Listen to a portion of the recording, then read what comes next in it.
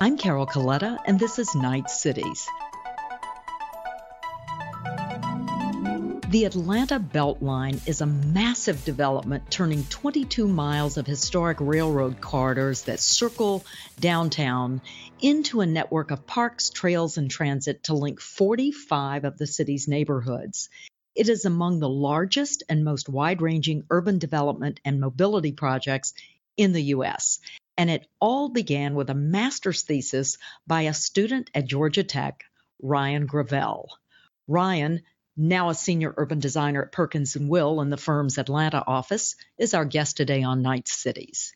Ryan, you've told the story hundreds of times about how the idea for the Atlanta Beltline was born, but tell it again. I spent a year abroad, my senior year in Paris, and it really changed the way that in college I was studying architecture. And it really changed the way I saw the world because within a month I'd lost 15 pounds and was in the best shape of my life because I was walking everywhere and eating fresh food from the market, and really fundamentally changed the way I saw, the relationship between the places that we live and our quality of life and health. And so when I went back to school for graduate school, I was really fascinated with the role of the city and specifically the role of infrastructure in creating the opportunities to live, that the kind of infrastructure we matters to the way that we live our lives. And by the time I did a joint degree with architecture and city planning, and by the time I got to do my thesis, to develop a thesis project, I needed something that spanned both design and planning. I was kind of obsessed with railroads and interested in the role of transit and the need for transit in Atlanta. And so I came up with this idea to repurpose this 22-mile loop of old railroads that circle downtown Atlanta into a new transit way. And then along the way, revitalize the communities, many of which had seen, 40 years of disinvestment and depopulation, and repurpose literally 4,000 acres of old abandoned industrial land that had been sort of left behind by suburbanization in the second half of the 20th century. And so that was the sort of idea to repurpose this corridor with transit, activate it as an incentive for redevelopment and revitalization. And, that was it. And I put the idea on a shelf like everybody else, never imagining that we would ever build it. Went to work for a design firm. We were doing mixed-use urban infill type projects in Atlanta because the city was starting to grow fast, people moving back into the city. And we were working on this one project, a 20-acre site that was going to nearly double the population of the adjacent neighborhood. And we were trying to decide, do you put the parking garage up against the abandoned railroad, or do you orient the project toward the railroad, hoping that it would become something better one day? And I was telling my coworkers about this idea I had in school for that very railroad. And they thought it was really cool because they lived in neighborhoods along the way. A lot of developers were coming in and buying these big tracts of land and redeveloping them. We were doing a lot of that kind of work. And so we started talking to people about it. And the more people we talked to, the more people fell in love with this idea. Eventually, we sent out a letter with about 50 letters to the mayor and the governor and all the regional planning agencies telling people about this idea. We got some letters back saying, nice idea, good luck with that, But got a great response from one person, Kathy Woolard. She was the city council, District 6, and chair of the transportation committee, which is why she got the letter. Usually they deal with Atlanta's airport, but she was interested in public transit. And she had just had a meeting of all the regional planning agencies asking, what are you doing for the city of Atlanta, which is only a tenth of the regional population?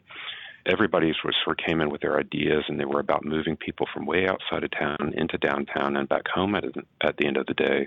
Not really for people who live in the city, who are more likely to want it, more likely to ride it, more likely to be willing to pay for it, have been paying for it for 30 years through MARTA at that time, and a large proportion of people who are dependent on transit to get around because they can't afford a car. There really wasn't anything for them, and she was frustrated by that, but that was the end of the meeting. And literally that day, she left that meeting, went back to her office, and this letter was on her desk. And she thought, wow, this is cool. This is for people in the city. This does what we've been trying to think about. And so she called us in, and we told her more about the project, and she said, let's see what happens. And so she hosted a town hall meeting in her district in a church basement.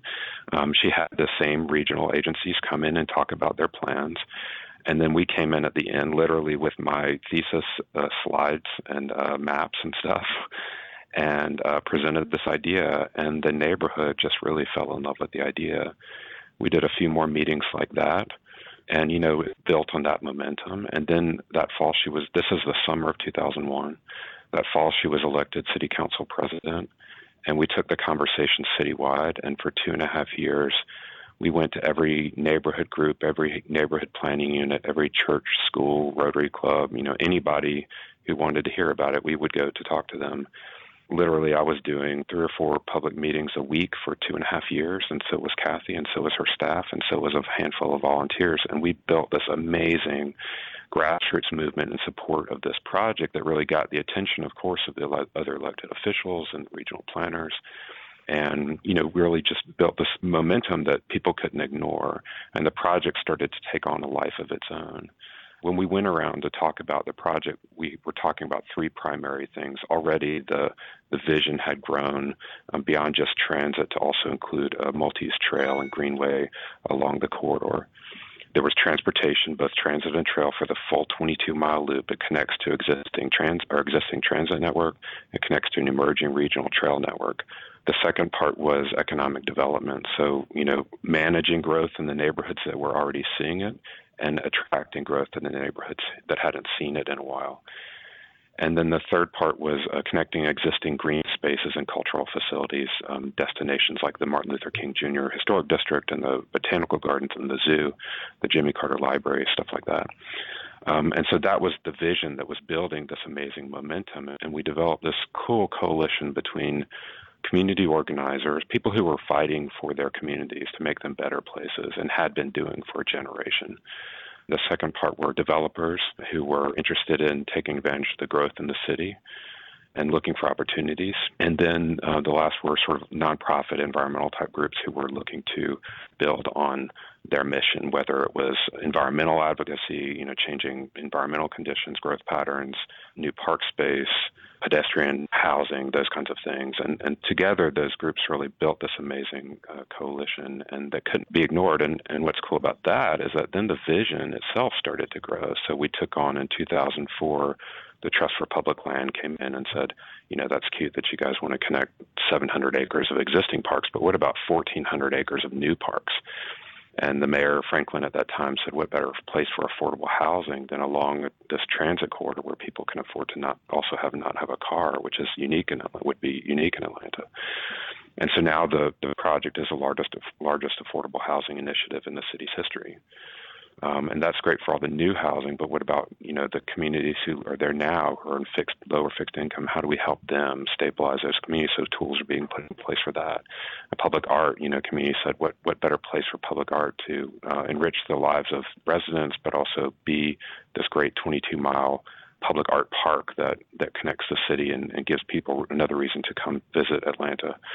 Public health people got involved and said, we know that communities that are adjacent to transit and trails are healthier communities because they encourage people to walk, reducing the risk of obesity, diabetes, heart disease, those kinds of things. And there was a health impact assessment done in 2007. Trees Atlanta, our local nonprofit that is restoring the tree canopy, came in and said, we want to build a 22-mile arboretum to not only teach kids and people about the importance of the tree canopy, but also other urban ecological issues like stormwater and invasive species. And so you can see the visions continues to expand, and of course it's continuing to expand today around issues like community food networks and green building practices and equity and affordability. And so it's pretty cool to see that sort of happening. Meanwhile, we were able to leverage that momentum to create a primary public funding source for the project. It's a tax increment finance district. In Georgia, we call it a tax allocation district. That'll generate over $1 billion for the project and building on that momentum. So, the project just sort of took on a life of its own, and it's now being built by a new organization called Atlanta Beltline, Inc. There's another nonprofit partner called the Atlanta Beltline Partnership. I'm on the board of that. And the project is moving forward. We're still in the early stages of implementation. We've built about 7 miles of trails and about 4 new parks. But the East Side Trail, which is sort of the signature element of that trail, it's 2 miles long on the east side of town. And it's an unbelievable success. The project generally, we've spent about $350 million to date since 2005 on the project, and in the same time period, in the same area, we've seen over $1 billion of private sector development, and that's during the recession. So the economic impact is really dramatic and pretty exciting to watch. You mentioned the remarkable coalition that you put together to support the Beltline. If you deconstruct the Beltline into a formula for ideas that galvanize broad swaths of communities in the way yours has, what would be in that formula? I think what the Beltline did for the communities along the way was it gave them a vision that was brighter than what they saw through their car windshield. They didn't really have a vision for themselves. They were in the midst of change. The city was changing. The city had lost population in the 70s and 80s. By the late 90s, it was growing faster than many of the suburban counties. And the in-town communities were not really used to dealing with that growth, and they saw what was happening, and they saw a lot of change. And it was good in lots of ways, but it was scary in other ways. And they saw the Beltline as a way to sort of manage that change. So what's remarkable to me is that they really embraced it. Instead of fighting change, they embraced change to become the places that they wanted to be. And they made it happen. They sort of made it their own project. And, we never would be talking about this project if they hadn't embraced it in that way. It really was driven by them. And this vision and expansion of the idea that I'm talking about is not external to the communities. It's coming out of the communities. So they sort of added to it the sort of richness of life that's required to become, the kind of places that they wanted to live. They were empowered in that process because they owned the vision. There were several examples where there were threats to the vision or direction of the project's implementation really changing. And the community came out forcefully and not fighting against the project to kill it, but actually fighting for the vision that they had built in the beginning. And that's happened several times, and it's pretty exciting to watch. So I think that the empowerment and ownership and authorship of the idea and the vision from the community is a really critical part of why we're building it, and also a pretty amazing lesson to start to think about how it might apply to other projects in other places. Ryan, your answer begins to hint at some of the challenges that the Beltline has encountered. Were there times you thought it would be derailed? And what have been the biggest challenges to putting together a project like this and committing to the original vision? I think that some of the biggest challenges are funding. In Georgia, we don't have a history of investing much in public transportation, in particular, public space. So we're learning. There's a big learning curve there. The city of Atlanta is certainly leading that charge, and the Beltline's a big part of that. So it's fun to watch that change, but it's certainly a bit of an obstacle in terms of finding the appropriate funding to build it. I mentioned the sort of challenges to the project. Physically, a developer bought the Northeast Corridor section, 4 miles of the railroad back in 2005, and I really thought the community was going to kill the project because they objected to what he was proposing. But they really turned around and fought for their vision, which I think was really powerful. I think the biggest challenge for us really, though, is issues of equity and affordability. From the very beginning, I hate the word gentrification, but because it's sort of vague and controversial. But if we speak more directly about what's embedded in that, the fear of displacement, and that everybody will be able to benefit, I think that because the project came from communities, all the different kinds of communities around the corridor, including lower income communities, they were part of that vision too. They just wanted to be around when it came. And so they were excited, and they were part of that momentum to make it happen. But now, as it begins to happen, and we see the challenges of change, increased values, increased rents and taxes, we need to make sure that we follow through and put the tools in place to help people stay. But because the project includes people in that vision, we're actually obligated to support them if we want to call the Beltline a success. And so because those communities were part of the vision, the agencies that are implementing it really are obligated to help them and are doing it. We have some challenges, again, in Georgia because we don't have a history of regulation and investment in this arena either. But it is changing the way that we do things and starting to create new policies and opportunities to help people. And that's a very current issue. We're dealing with that right now.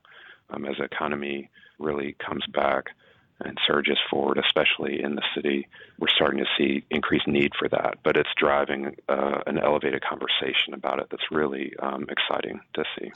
What do you see as some of the most promising tools for maintaining affordability? Oh, I'm not a financial expert. My understanding of finance really ends pretty quickly here. The tax increment finance district that I mentioned, 15% of that will go to affordable housing trust fund. So that's a huge investment for us. We've also created a community land trust collaborative, which covers the entire city but has a focus on the Atlanta Beltline, which is pretty a model in and of itself. Within Atlanta Beltline Inc., there's a housing director who's looking at leveraging existing tools for people, tax breaks and things like that are already in place for people. So, helping communicate those opportunities to the community, I think, is also important. I think that there are probably other things that we can do. It's going to take an elevated conversation around it that will create some political will to make it happen.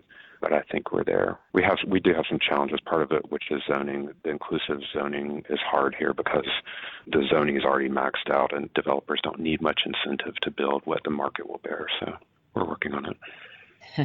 What do you wish you had known when you started? That's a tough question because this has been, it's been the last 15 years of my life, and that's a long time to, I've sort of grown up in a lot of ways with it. I've certainly learned a lot about the role of the public and the power of community in this process. And, I think that if I'd known what I know now, we would have been even more aggressive back in the beginning, but I got no regrets. We're doing it. It's pretty amazing. There was a point in the early days where I didn't really think that we were going to do it. I didn't really think that we believed that we were going to build it. I just thought we were having an interesting conversation. And this was like a year and a half into this. But we had called people to come to a meeting at the Atlanta Regional Commission to advocate for the project and get it on their transportation priority list. And I had gone to sort of say we were asking people to make a public comment on the record. And so I was preparing, nervously in the corner to sort of figure out what I was going to say. And I was standing behind these two women, and they were talking about our project. Now, our project is this 22-mile loop, and our project connects 45 neighborhoods, and our project does this or that. And I had no idea who they were, and they were talking about our project. And it hit me at that point, the power of the public really owning a vision like that and owning an idea, that it was our project, and that would really drive the political leaders and everybody else to sort of fall in line and implement that vision. And that was that's an enormously important lesson. You are writing a book on the cultural side of infrastructure. What's the central idea you're writing about, Ryan? I had some ideas about the relationship between infrastructure and our way of life before. That's what the Atlanta Beltline, my original thesis, was sort of built on. But now, we see it already. It's being built, and it's validating everything that we always said it would do. You see people walking on the Beltline getting their groceries. They're walking home with grocery bags or, riding their bike to work in a way that you really couldn't do in Atlanta before. And so it's really changing the way that people are living their lives, and businesses are opening on the corridor and all this stuff. So it's sort of validating a lot of those ideas. I work at this design firm, Perkins & Will, and we've been working on the project itself, doing some design work, but also looking at what are the lessons from this that can translate to other cities, and also what are other cities doing that are equally transformational. And when you look across the country, there's amazing things happening everywhere. From everything from the High Line, the beautiful but very small High Line transforming the west side of Manhattan, to the LA River, 51-mile sort of vast and unruly river that there's been a grassroots movement there since the 80s to redefine, what the future of Los Angeles is going to be, and the progress they've made is really compelling and exciting. because it's doing what the Beltline is doing. Also, it's not only changing the physical form of the city, it's changing the way that we think about the city. And so you look at all those things happening, and you see the Beltline as part of a movement that's happening where people are sort of taking control of their own destiny. You know, they're sort of taking their future in their own hands and coming up with ideas that are driving a new kind of way of life. And so the book is about, telling that story, talking about the relationship between infrastructure and the way we live our lives. It tells the Beltline story in the process, and then connects it to these other ideas, and then looks at the future of sprawl. And I grew up in the suburbs of Atlanta, and it's amazing as I've been writing it, I've learned so much about myself. I didn't realize before, I'm a planner, and I talk a lot about urban sprawl, but I didn't realize that my own history is the story of sprawl. My parents moved our family to Metro Atlanta from Louisiana in the 1970s to take advantage of the booming economy of Metro Atlanta that was being built on these highways that Atlanta is really known for now. We bought a house in a neighborhood that was incentivized by our perimeter highway. My dad took a job at an engineering firm designing pump stations and wastewater treatment plants for the booming, sprawling economy of the region. And, I went to the mall. We never went downtown. And, it's crazy to see that my own story is sort of embedded in this relationship between infrastructure, that if we build highways, then we're going to get one kind of way of life. And if we build other kinds of infrastructure, we end up with other outputs. And the point is not to say that one is wrong or one is right, or, that it's an either or, but that we should just be more conscious about those relationships, and that we should embed ideas about our quality of life in the decisions we make about infrastructure. And so the book sort of captures some of that and looks ahead to how we might change the way that we do things. Brian, I can't wait to read it. Thanks so much for what you've done in Atlanta, and thanks for being with us on Night Cities. Great. Thank you so much, Carol. It's an honor to talk to you. Ryan Gravel is Senior Designer at Perkins & Will. You can follow us on Twitter at #NightCities and @CColetta. Find out first when new conversations are posted every Wednesday by signing up for our newsletter at knightfoundation.org/features/Night Cities. You've been listening to Night Cities. I'm Carol Coletta.